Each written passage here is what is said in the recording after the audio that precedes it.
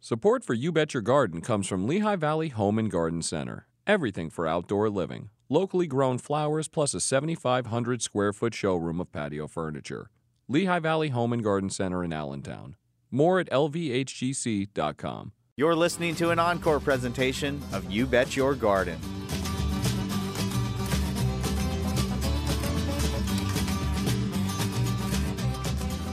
From the Seed Saving Studios at Lehigh Valley Public Media in Bethlehem, PA, it is time for another instructional episode of chemical-free horticultural hijinks. You Bet Your Garden.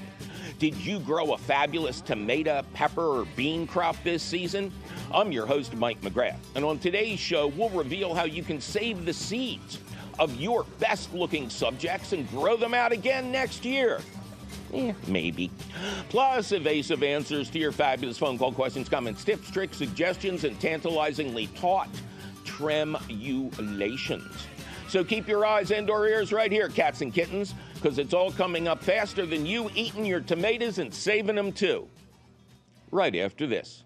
Support for You Bet Your Garden comes from Lehigh Valley Home and Garden Center. Everything for outdoor living. Locally grown flowers plus a 7,500 square foot showroom of patio furniture. Lehigh Valley Home and Garden Center in Allentown. More at lvhgc.com.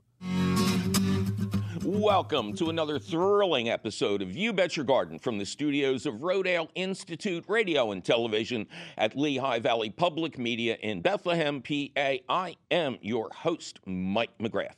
And for those of you watching on TV, you're actually going to see me show you how to save some seeds. For those of you listening on the radio or a podcast, don't forget, you can always go watch the show for what we're doing when we say we're doing something here. Okay? Well, that was confusing enough. Oh, yes, the question of the week is about saving seeds, so stay tuned for that. After lots of your fabulous phone calls at 833-727-9588. Anna, welcome to You Bet Your Garden. Hi, Mike. Thanks for taking my call. Well, thank you for making it, Anna. How you doing? I'm doing fine. How about you? I am just ducky. Thanks for asking. And where is Anna doing fine? In Providence, Rhode Island. Oh, okay. Very good. We're getting a lot of calls from New England lately. That's a nice change of pace. Yeah, your podcast has good reach. I've been listening for a couple of years from up here. Oh, excellent. Excellent. Yes, we love our podcasters, a million ears a year. It's just amazing. What can we do for Anna in Providence? So I love growing heirloom tomatoes, and I grow some other things as well in raised beds and fabric pots. Mm-hmm. And I've been at this for a few years, and I'm just learning about crop rotation and that things should be moving for like multiple years, not just 1 or 2 years. Right. So I'm trying to plan things out. And I'm like, okay, well, I can't grow other things prone to verticillium wilt, I guess, in the same space. But then I kind of got myself a little over-researched and figured I better give you a call to straighten me out. Right. Okay. So it's a great question. Tomatoes develop a symbiotic relationship with organisms that are in every piece of soil, and that is the organism that causes verticillium wilt. So let's talk about a 2 cubic foot space here. The first year a tomato is grown in that space, it will kind of attract the verticillium wilt organisms to its roots, but nothing bad will happen. Okay. Second year you grow a tomato plant in that exact same spot, more verticillium will develop. Now it's breeding down there around the roots, but nothing bad will happen. Third year, now the soil is full of verticillium wilt in that like 2 cubic feet. And so the tomato you plant in that same spot, the third year, the leaves will turn yellow on the bottom and progress up the plant. Mm-hmm. Now, if it's if it's an indeterminate tomato, like most heirlooms are, it keeps growing and generally outruns the wilt. But your time is up there. Now it's time to plant in a space that's been tomato-free for at least 2 years. That's if you're a gambler. If you're conservative, if you're conservative, it should be 3 years where you're growing other stuff in that plot. And the nice thing, and this is the thing that people often don't hear about, is it's not permanent. By the time year 3 comes around, you can replant in that original spot because the verticillium hasn't had anything to feed on. So it's died off and the cycle starts again. Okay. So where does that leave us? That helps, definitely. And I guess I was reading one of your posts about certain tomatoes being resistant to verticillium, but even if they're resistant, the verticillium's still growing, right? Well, there are named varieties, especially hybrid varieties, that will have letters after the variety name. Yep. It'll have, in our case, the letters V and F for verticillium and fusarium, which is a similar wilt, much more common down south. It may have other letters there too, showing that it's resistant to tobacco mosaic virus and nematodes. But it's the V and F that you want to try if, like most of us, you just don't have enough space to do this properly. There are also grafted tomatoes. Oh, okay. This was hugely popular like 40 years ago, and then it kind of fell out of favor. But now it's come back, and a lot of catalogs and better independent garden centers will now sell you tomatoes with the variety you want, grafted on a highly resistant rootstock. A rootstock that is essentially worthless for growing tomatoes, but it is very resistant to verticillium wilt. So make sure, and this is something we can't stress enough, when you have a grafted plant, whether it's a fruit tree, a rose, a tomato plant, the graft always has to stay above the soil line. Got it. Okay. So you can't do the trick of burying that tomato really deep.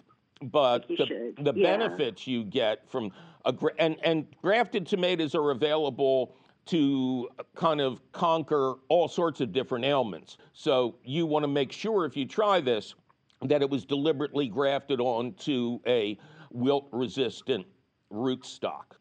Yeah, and I've been growing starts actually under shop lights like you recommended with really great success. Good. So I might not be as, ready to do the grafted thing just yet, but that is really interesting. And I remember you mentioning like with roses and stuff too, that the graft must stay exposed. It can't get buried, right? Right, or the rootstock will take over.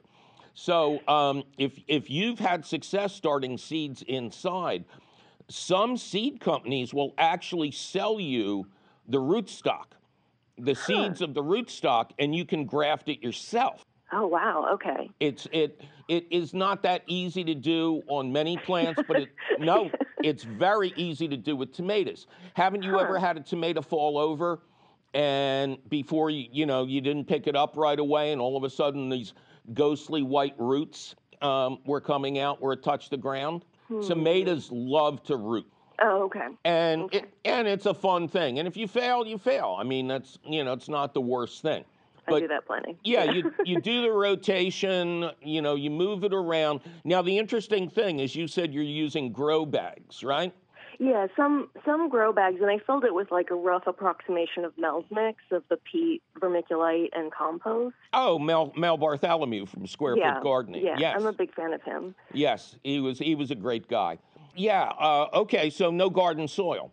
Correct. Yeah, I mean, I live in a city, and there was plenty of lead paint washing off houses for a couple hundred years. So very good. I wanted to just avoid all of that. Excellent, excellent. So one thing we don't know, and this is something I apologize, I've been planning to try to research this. When you are growing in a soil-free mix like you have created, it's possible that there are no verticillium organisms in there. Oh, okay. And so if your tomatoes were raised in a soil-free mix, and then they get planted in a soil-free mix, there is the possibility that the verticillium won't be there to get started. Okay, that's interesting. So, certainly if you're going to roll the dice roll them with the soil-free mix containers, and see what happens. Okay, that's good because I have a few of those now that are stably in the sunny spot, which is where the tomatoes have been happiest in raised beds as well. But it'll be it could be a couple seasons of experimentation. And for the ones that if I don't roll the dice and I'm just like, you know what, I'm gonna try to get stuff out of here for 3 years, it's better to be putting in things like beans and peas and carrots and stuff that aren't susceptible to verticillium. Is that right? You will read in gardening books and just about every bit of advice that you get from an extension service about other plants that are susceptible to verticillium wilt. I've never seen it.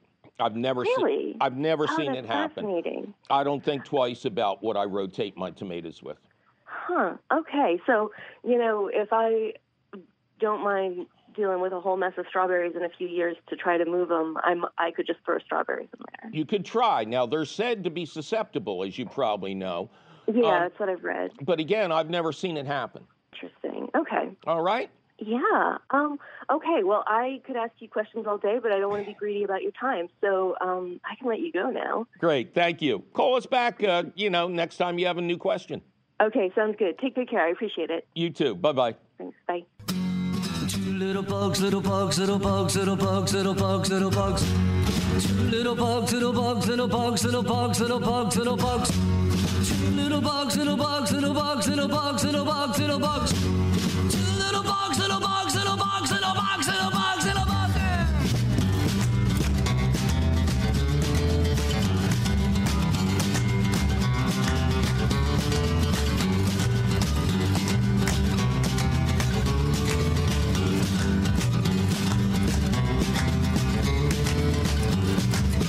Little bug, little bug, little bug, little bug, little bug, little bug. One little bug, little bug, little bug, little bug, little bug, little bug. One little bug, little bug, little bug, little bug, little bug, little bug. One little bug, little bug, little bug, little bug, little bug, little bug.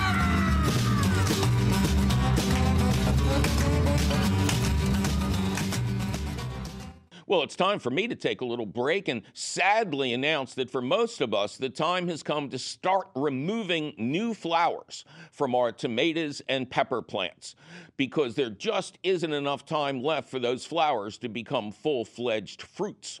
But don't go deflowering your delicacies just yet, because we'll be right back with important information about seed saving and more of your seedy phone calls. I'm Mike McGrath, and you're listening to You Bet Your Garden from the studios of Rodale Institute Radio at Lehigh Valley Public Media in Bethlehem, Pennsylvania.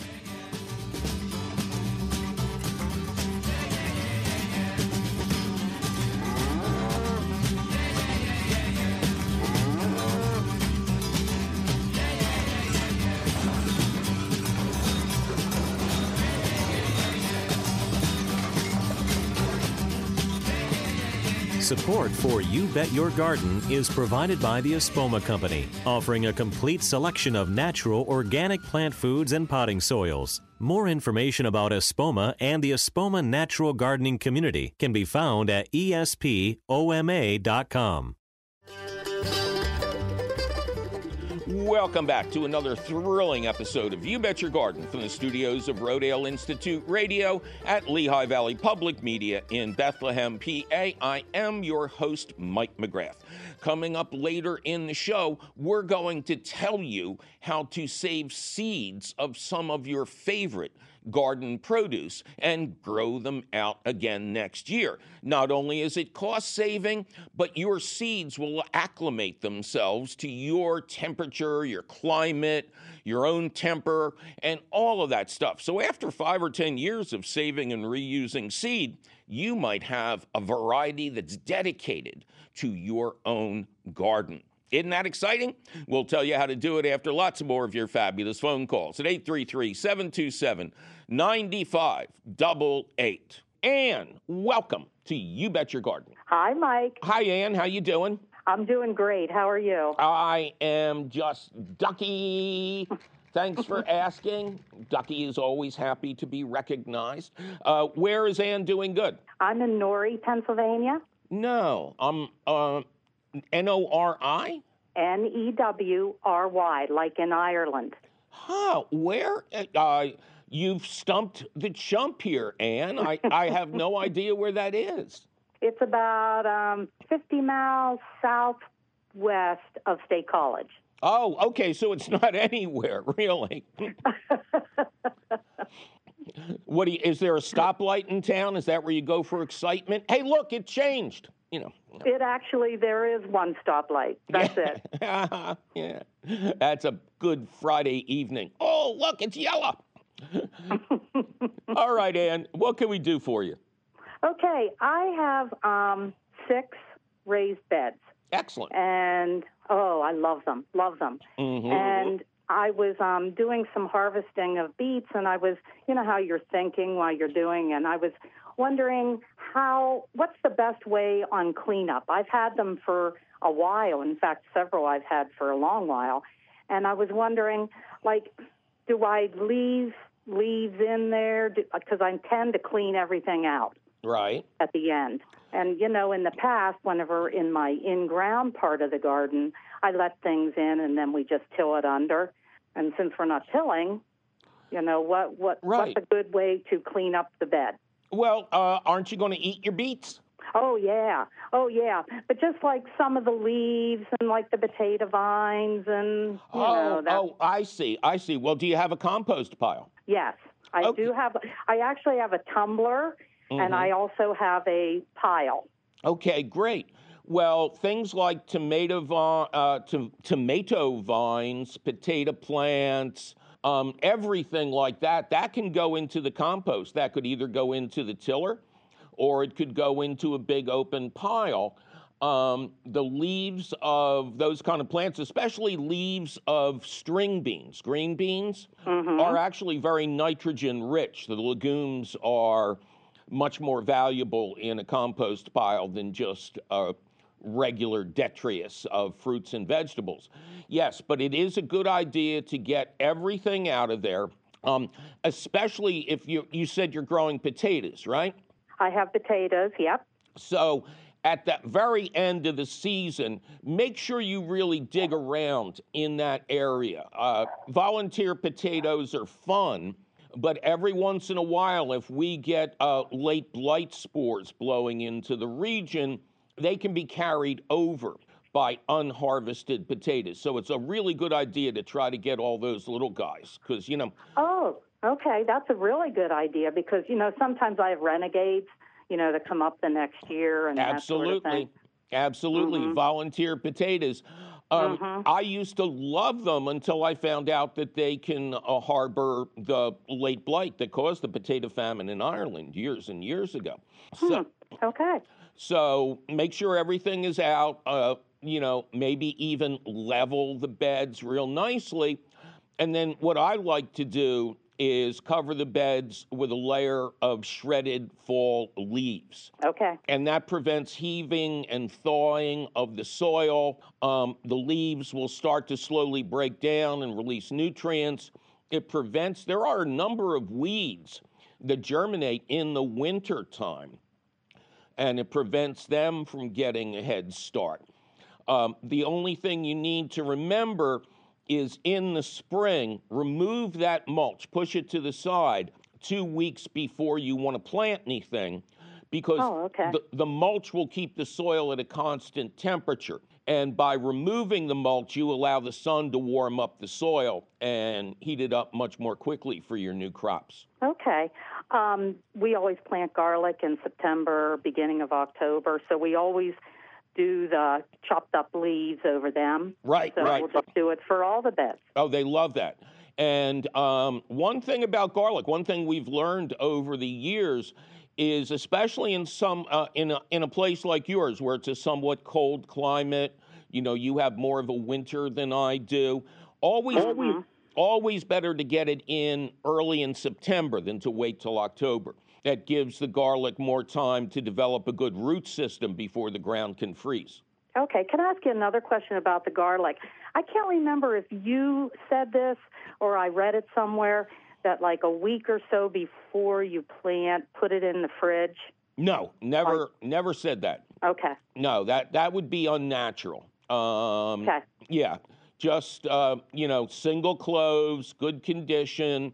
Where you are, I'd have them close to 6 inches deep, but no pre-chilling because they're going to get chilled for the next 6 months. Okay. All right. Oh, and actually, now I'm reminding myself of something I wrote years ago. Never put garlic or tomatoes in the fridge. It can only damage their flavor. Right.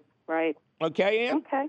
Yeah, thank you very much. Always a pleasure to talk to a fellow garlic grower. Okay. All right. Thank you, Ann. Bye-bye. Thank you. Bye. All right. That number to call, scratch it into your drywall. 833-727-9588. Brian, welcome to You Bet Your Garden. Hello. Good to talk to you. Hi there. Good to talk to you, Brian. Hi back at you. How you doing? I'm doing pretty fine today outside. I live in New Tripoli, Pennsylvania. New Tripoli, as we say here. I was going to say, because I call it New Tripoli. Well, that's what the locals call it, too. Yep. And tell me where the old Tripoli is. It's in actually North Africa. New Tripoli, if I can take 1 second. I'm a history professor, by the way. Please, yeah. Was named in honor of the American victory against the so-called Barbary pirates in under Jefferson, where the American Marines captured Tripoli in what's now Libya. Oh, wow. That's actually exciting. Pirates back in the Jeffersonian days? That's right, yeah, back around 1802, 1803. Yeah, there was a small battle there. It's very confusing, but apparently local farmers were so impressed that they renamed the village that, and a couple of streets in the village are named after figures in the Jefferson administration. So that's the fact. But it turned out to be a bad idea when pirates invaded because they got confused about where they were, and being pirates would never stop to ask for directions. That's right. All right, enough chit-chat, Bri. What do you got? Okay, here's the deal. I have a rural property there. I'm not actually a farmer, but it's a rural property. And I have a plot where it had been a strawberry patch for a few years. It's the size, by the way, is about 20 feet by 40 feet, so it's not a big area. And it's got good soil because it was an old filled-up old swimming pool with a good soil put in it. So I want to remove that weed-choked strawberry patch. It's now past its prime.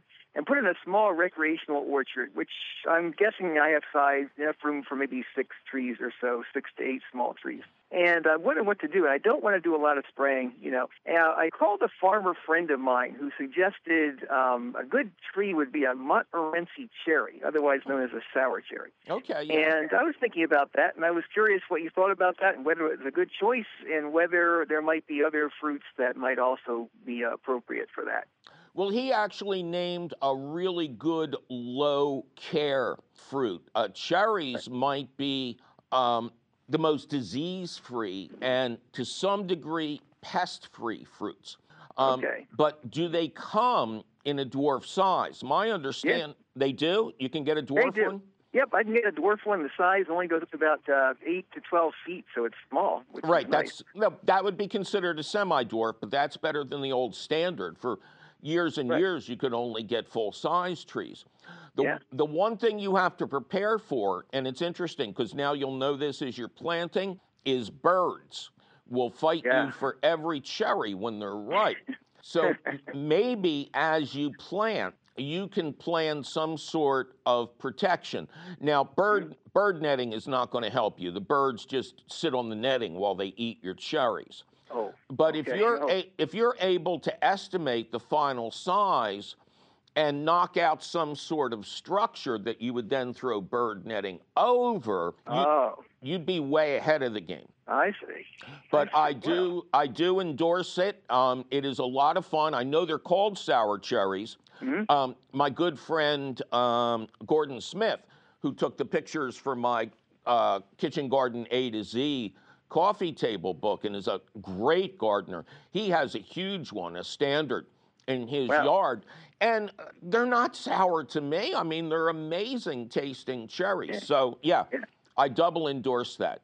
The other carefree tree would be a pear tree. Pear tree. Yeah, pear trees are really not susceptible to disease or pests. Mm-hmm. The only time you really have to do something with a pear tree is if you get so many pears on a branch that it starts bending and breaking. Oh. then you need to thin the fruits. But otherwise, again, a very carefree fruiting tree. The other carefree tree The Embarrassment ones, of riches. yeah, exactly. Oh, very much so. And the ones to avoid, unless you really want to be paying a lot of attention and do a lot of work to get your harvest, are peaches and apples. In the Northeast, apples are prone to so many pests and diseases. That's why you see so many apples grown in Washington State, because on the other side of the Rockies, a lot of these pests and diseases are not present. So it's much easier to be an apple grower in Washington State. And peaches are just a pain in the butt, but of course the fruit is like legendary. But if you want low work, cherries and pears, as long as you like them both, that would be a great idea. But I will also say, because you were talking about, keeping them close together, belay that idea and put more space in between the trees than you think necessary, so you won't always be pruning to keep them apart. Well, that sounds like a plan. I do appreciate that. All right. My pleasure. Watch out for those pirates, man. All right. Bye-bye. Thank you. Yeah, thank you. Bye-bye. Helen, welcome to You Bet Your Garden. Thank you so much for having me, Mike. How are you doing today? I am just ducky. Thanks for asking. Where is Helen? I am calling from Pennsauken, New Jersey. What can we do for Helen in Pennsauken? I am having a problem with squash and harlequin bugs in my raised bed. Okay. And we've tried using neem oil to get rid of them, and I've enjoyed using the sprayer to just spray them straight off the leaves and watch them fall. Right. But it doesn't seem to be getting them to go away, and they've completely killed my kohlrabi and... Well, you should thank them for that, Helen. Now you don't have to try and eat it. The leaves were so good in salad. It was yummy. I always thought kohlrabi would make a great spaceship in a science fiction movie. It looks really strange, yeah. Okay, so you have harlequin bugs, which are a form of stink bug. Like our marmorated one that we have here. I'm surprised that you have harlequin bugs. They're more common down south than they are in Pennsylvania or New Jersey. And when you say squash, do you mean squash beetles, the elongated creatures? Yeah, that's what they look like. Kind of dark so that they almost blend in with the leaves. Also look sort of like stink bugs. I would say you probably just have a different form of stink bug then, because because squash bugs are kind of long and narrow, more shaped like a lightning bug. So, okay, so you're growing in a raised bed. Okay, how big is the bed? It's about 3 by 6. Oh, okay. Okay, real nice and easy not to step in at 3 feet wide, right? Yep. Okay. Yep. What did you fill it with? We filled it with organic garden soil that had some perlite mixed in. Okay. And then I mixed in a little bit of Dr. Earth's tomato and vegetable food into the bed as I was filling it with dirt. And that's it. Okay. I've seen those products around, and they're natural and/or organic, right? Yep. Okay. I'm trying to keep it organic. Yeah. Okay. Well, we're going to try to help you do that. And what are you growing in the bed again, besides the dreaded kohlrabi? I've also got some tomatoes and some leeks. The leeks are doing pretty good. We had zucchini, but between the damage from the bugs and them trying to take over, I just cut them out. Okay. Yeah, stink bugs, they are a problem. There is a trap that you can buy, a stink bug trap, and it attracts them. Did you have the stink bugs in your home over the winter? No, not that we noticed, but we also have a cat who likes to hunt things. Oh, yeah. We have 2 kittens, and one of them is a straight bug eater. I think you're on the right track with the neem oil. Now, you said that you've tried getting rid of them with sharp streams of water, right? Yes, we've tried hitting them with sharp streams of water. It's kind of fun because I like seeing them fall off and die. Yeah, but I think they're too big to be as negatively affected by that as aphids. That's the real cure for aphids. So what I'm going to suggest is a 2-pronged approach. Look for the stink bug trap. My understanding is you need to hang it right in the plant, right on the plant. And then the stink bugs are attracted to it and crawl into it and die. I think it is made by a company called Rescue.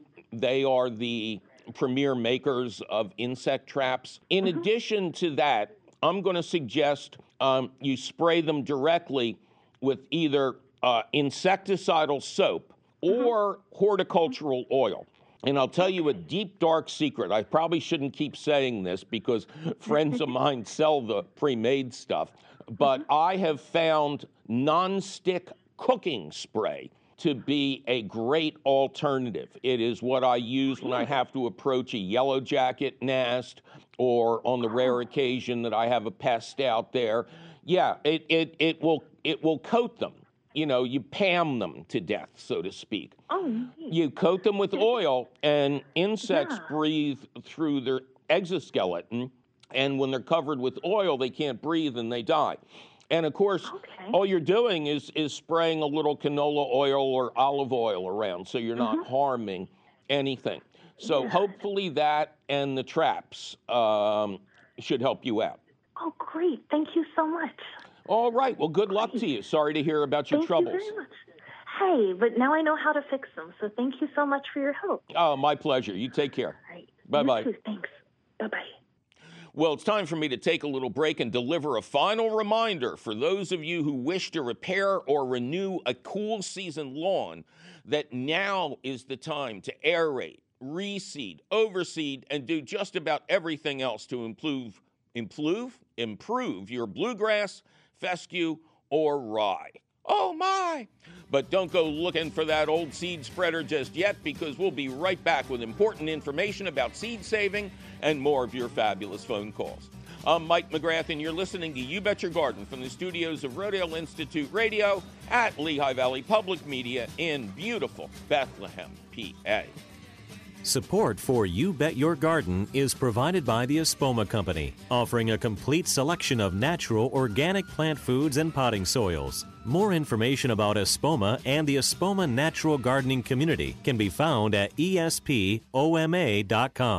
This is 91.3 FM WLVR Bethlehem, a broadcast service of Lehigh University, streaming online at WLVR.org from the Univest Public Media Center. Welcome back to You Bet Your Garden from the studios of Rodale Institute Radio at Lehigh Valley Public Media in Bethlehem, PA. I am your host, Mike McGrath, and we're in the stretch now, cats and kittens. In just a little bit, we'll tell you how to save the seeds of some of your favorite plants, all of the plants in the bean family, any kind of pepper, any kind of tomato, and we'll warn you why you should not try to save seeds from your pumpkins or other squash. What could he mean by that? You'll find out after more of your fabulous phone calls at 833-727-9588. Marion, welcome to You Bet Your Garden. Well, thank you, and thank you for taking my call. Thank you so much for making it, Marion. How you doing? I am doing fine in Mercerville, New Jersey, which is center state near the Delaware River. What could we do for Marion? Okay, I have peppers, pepper plants, and these are the sweet little Italian peppers. Oh, I love those. Yes. Sometimes called the Italian frying pepper. Yes, that's exactly what it is. Now, before you move on and tell us what's going on, I want to mention to people that, and it was confirmed again this year, I grow a great variety of peppers. And my sweet Italian peppers were the first to color up and ripen, and they are way ahead of any kind of bell pepper or any other sweet pepper that I planted, even the little mini bells. Okay, so proceed. Okay, so at the junction of the branch that goes off of the stem, that area is getting brown. Okay. Turning brown. And so I did some research on the internet, and I went to the garden center, and then I also contacted you, as you know, and you asked me some questions. You asked me, are they growing in raised beds or on flat ground? And I said it's flat. They are in a bed, but it's not raised in your criteria. Okay. It's only raised about 4 inches. Okay. Have you been feeding them? No. Are they mulched? No. Are they growing in or near a treated lawn? One of the plants is about 4 foot away, and the other is about 7 foot away from the lawn. And those two actually are fine. It's the ones that are about 4 foot away that are having problems. Okay. And it says, how do you water? And I said, once a week unless it rains. Okay, good. Now, you forgot to tell us the diagnosis you got from the garden center and or the internet. And the research. Okay. I'm going to try to say it, and then I'll spell it. Phytophoria blight. Oh, okay, yeah. It's a tough one. I'm not going to try to pronounce it either. But how do your peppers look except for this little discoloration in the crotch? They look fine, and they're being productive, although they are slower in being productive. Yeah, than but you know, in if you years. did any kind of research, you know you don't have the blight. This thing is deadly. It is biblical. It is caused by what's called a water mold, and it is most prevalent in poorly draining areas that hold water.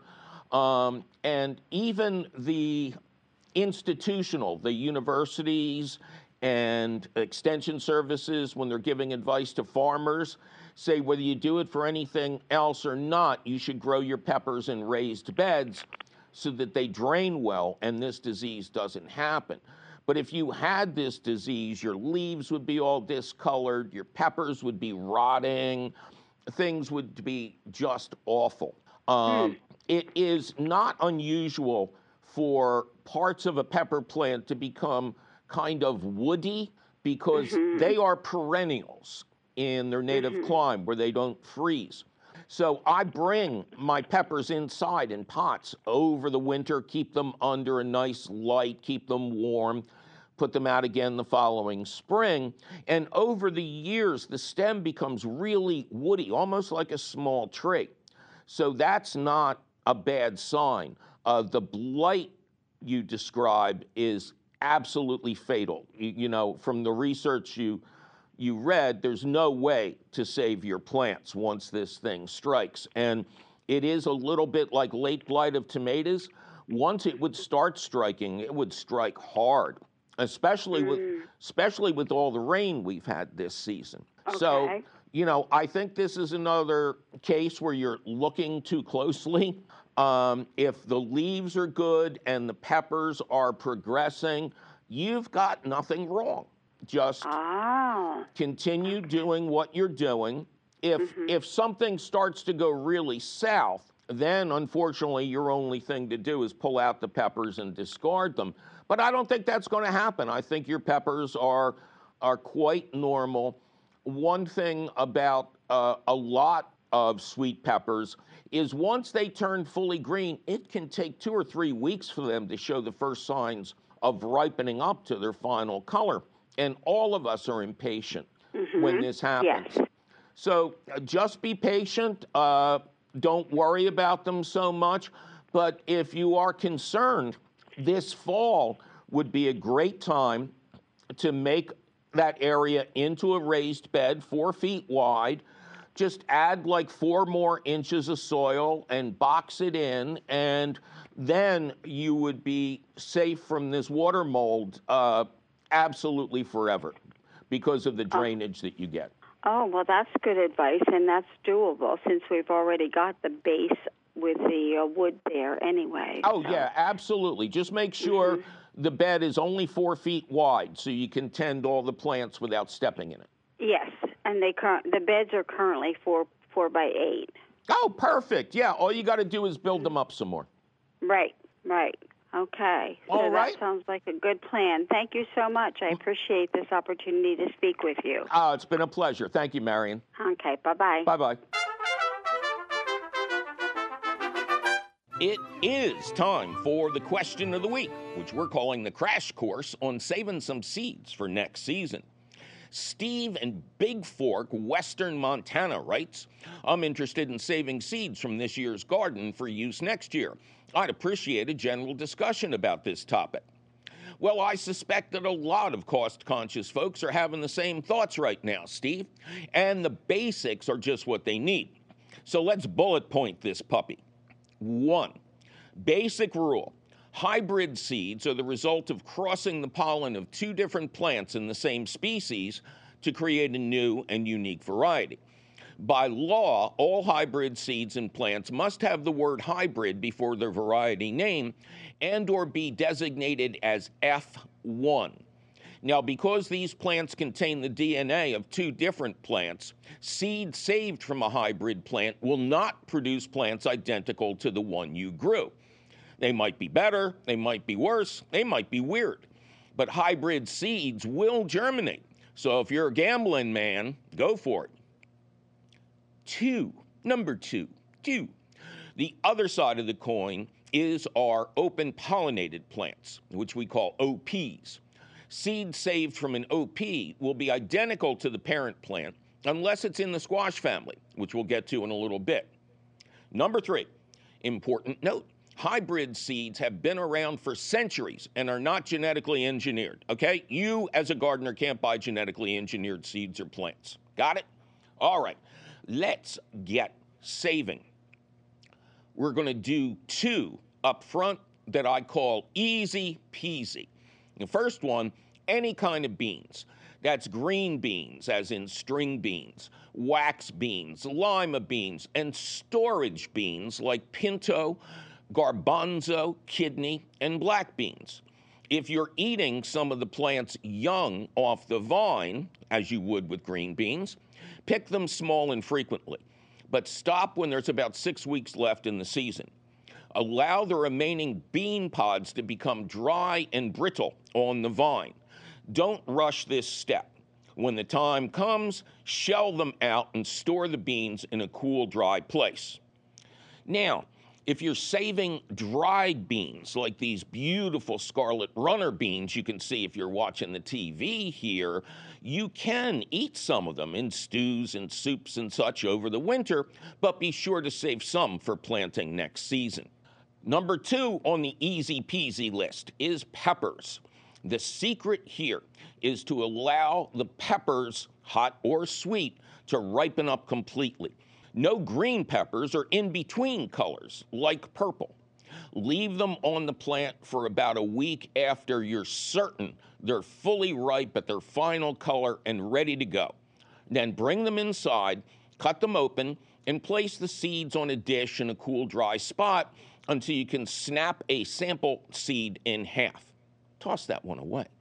Store your seeds in small envelopes on which you will write the variety name. And again, for television, the pepper we cut open here is fully ripe. It is naturally a yellowish orange colored pepper, and these seeds are good to germinate. Okay, we move on to the moderately difficult but very popular tomatoes. Select 2 or 3 of the nicest looking fruits from a single open pollinated plant and let them sit on the vine past their dead ripe stage to ensure that the collected seeds will be fully grown and viable. Bring the fruits inside and squish the seeds out into a bowl. Note that unlike the other kinds of seeds, tomato seeds have a gelatinous coating that must be dealt with before you can store them. So add water, at least as much as there is juice in that bowl. Stir well. Day 2, stir well and don't discuss the smell with anyone. Day 3, skim some of the scum that has formed on the surface off.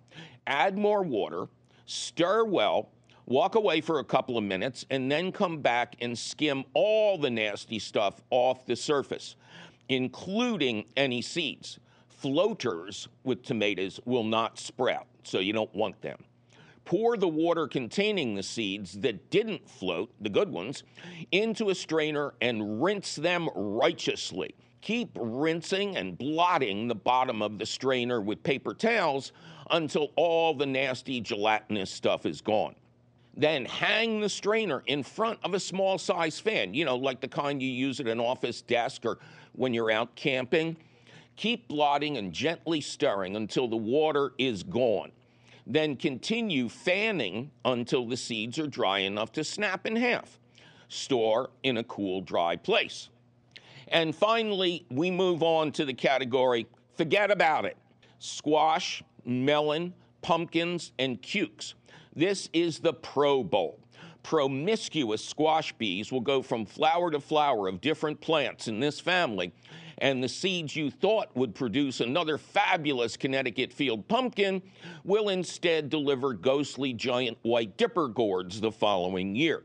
Professional seed savers either have to cage and hand pollinate their individual plants or ensure that no other members of this vast family are growing nearby. And since nobody really knows how far a squash bee can travel, nearby is either a relative or a useless term, or maybe it's relatively useless or more likely a useless relative. Anyway, the exception to this rule, for some curious reason, is watermelons. If you only grow one variety and it is an open pollinated variety, the same seed should produce the same fruit.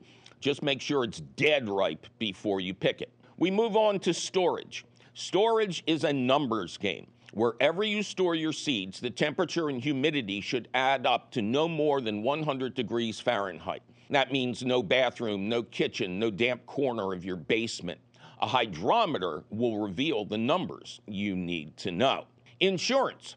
Your seeds must be bone dry before they go into their jars or seed-saving envelopes. If a sample seed bends instead of breaks, it is not ready. And even sealed jars of big seeds should contain one or more of those desiccating pouches that come in vitamin and supplement bottles to help keep things dry.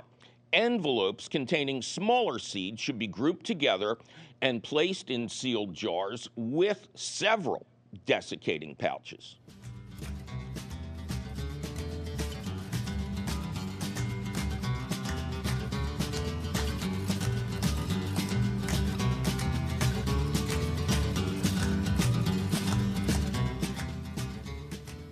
Well, that sure was a lot of fun facts about saving seeds, now wasn't it?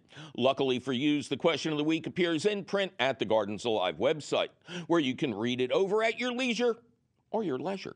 Just click the link for the question of the week at our website, which is still and will forever be, say it with me, kids, YBetYourGarden.org. Gardens Alive supports the You Bet Your Garden question of the week, and you will always find the latest question of the week at the Gardens Alive website. Yikes, my producer is threatening to unsave my seeds if I don't get out of this studio. We must be out of time. But you can call us anytime at 833-727-9588 or send us your email. You're tired, you're poor, your wretched refuse teeming towards our garden shore at YBYG at WLVT.org. You'll find all of this contact information, answers to hundreds of your garden questions, audio of this show, video of this show, audio and video of old shows, and our podcast. It's all at our website, YouBetYourGarden.org. You Bet Your Garden is a half-hour public television show, an hour-long public radio show, and podcast, all produced and delivered to you weekly by Rodale Institute Television and Radio in association with Lehigh Valley Public Media in Bethlehem, PA. Our radio show is distributed by PRX, the Public Radio Exchange. You Bet Your Garden was created by Mike McGrath. Mike McGrath was created by Steve Allen on an early version of The Tonight Show and was originally played by Don Knotts. Our musical director is Ken Queter. Our chief content officer is Yoni Greenbaum. Our angel of the airwaves is Christine Dempsey. Our engineer, cheerful Charlie Sarah, is off on a secret mission. Our social media director is Amanda Norfleet. Check out her fine work and ponder lots of beautiful pictures at the You Bet Your Garden Facebook page. Our peerless princess of profound production is Tavia Minnick. Our website wonder is Nicole Harrell. Our audio editor is the lovely Jonas Bowen. Our video editor is judicious Jake Boyer. Our harassed and harried director is Javier Diaz. The usual gang of idiots this week includes Eric Werner, John Flynn, and Zach the Tack. We challenged our fearless leader, CEO and Grand Poobah Tim Fallon to try and say Susie sells seedy seeds at the sadly sunken seashore 100 times. He got to 5 before he realized what was going on and then chased us all out of the studio. I'm your host, Mike McGrath, and thanks to Miss Diane, I have my first run of 75 garlic cloves in the ground with another 75 ready to go. 150 cloves on the wall, 150 cloves. Take them down, pass them around, and hey, I didn't say you could keep them. Get back here.